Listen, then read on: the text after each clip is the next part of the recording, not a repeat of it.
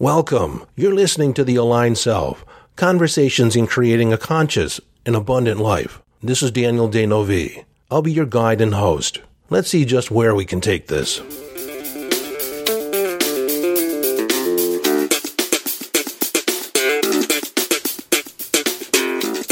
Hello, friend, and welcome back to the conversation. Today is Quotable Monday in my attempt to get back into the flow of things and start producing episodes on a more regular basis since the first of the year. We are now in 2023, a good couple of weeks now, and I have not been as consistent since New Year's as I have wanted to be. Consistent in the release of podcast episodes. So today in this Quotable Monday, I'm featuring a quote from Leonardo da Vinci, painter, artist, inventor.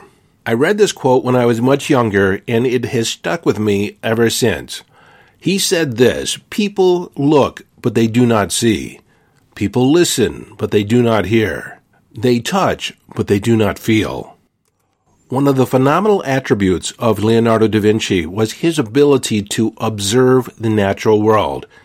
In his sketchbooks, he had drawings of birds in flight, and he was able to represent the specific curvature of the feathers and the position of the wings as if he had a stop-motion camera. And what this speaks to is his ability to be present in the moment, completely present in the moment. And so in presenting this quote to you today, I'm asking you, how present are you in your day-to-day movements throughout the world? Are you present to other people? Do you observe things that are going on in your environment? Do you see other people? Really see them? Do you see situations develop before you're in the middle of them? Part of interpreting the world with a sense of clarity is approaching it with no bias. Releasing the bias that you know you have, our confirmation bias, our reticular activating system, that's always working, and we typically interact with the world expecting to see certain things. And so we're not present to, or we're oblivious to, other things going on. In our relationships, are we observing and are we present to the emotional signals and cues that are being presented to us by our partner or by our friends or by our colleagues? You see, over 90% of the communication delivered to us occurs other than consciously, occurs non-verbally.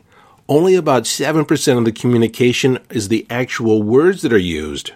And that leaves the majority of the information, the majority of the communication occurring through tone of voice, pace, cadence, intonation. And physically, it's our gestures, the micro cues and the macro cues. When you listen, are you hearing all that's possible to hear? In conversation, are you actually hearing what the other person is saying? What is the intent? What is the need and want that's being asked for? If it's being asked for, what is not being asked for that should be asked for? You see, sometimes the most important thing isn't what's being said. It's what's not being said. What should be present that's not present. You see, oftentimes in conversation, we're listening to either agree or disagree with the speaker. We don't necessarily listen to hear or to learn. We listen with this innate bias. And then if we're not listening for that, we're listening in a way to formulate a response, not actually hearing or present to what the other person is saying. How about out in nature? Are you hearing all the things that are available? One of the things that I've done in the past as a meditation is I've sat in the woods, I've sat even in the park with my eyes shut, and I start attenuating, tuning in to the different sounds that are going on around me. The kids playing in the playground, the squirrel in the trees, the birds singing. Are they signaling that they're comfortable? Are they singing a song, a mating song? Or are they signaling a potential threat nearby? Let's consider touching.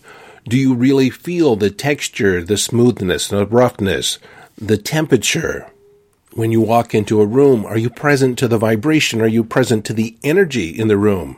Are you present to the energy that's emitted through other people or by other people? And then if you are present to it, are you present to it in a way that it is distinct, where you can actually tell the difference from one feeling to the next, or you just have this muddled sense of feeling? Whether it's a feeling of positivity or a feeling of negativity or just blah. What are the subtle distinctions that are present for you? Now, I have to tell you, when I was younger, I was completely oblivious to most of this. I did have a pretty good ear. I was a musician, so I can hear the different instruments in a composition. I can hear the different notes, the harmonies, the underlying rhythm, and the beat. But I did miss a lot visually until I began training myself to be an observer. Now, on the feeling side of it, I was totally oblivious to my feelings. I basically operated in the world as if I had two emotions, and that was okay and pretty good. In the online summit that recently took place at the end of the year, I did a presentation on tuning into subtle energy. Since subtle energy is such a critical aspect of honing into your intuition, I did a whole presentation on the things that I've done over the years in order to enhance my perceptual skills visually, auditorily, and kinesthetically, or visually, auditorily, and feeling or sensation. And I think I'll make that available on YouTube. In fact, I'll post it on my YouTube channel. The link will be in the show notes, or you can just go to Daniel Dano V on YouTube. And there I have a personal channel, but I also have a professional channel, Dano V Training Group, and it'll be in the latter. So according to Leonardo, people look, but they do not see. They listen, but they do not hear. They touch, but they do not feel. So I ask you, how can you begin developing your different sensual skills, your perceptual skills, amplifying your ability to see, observe?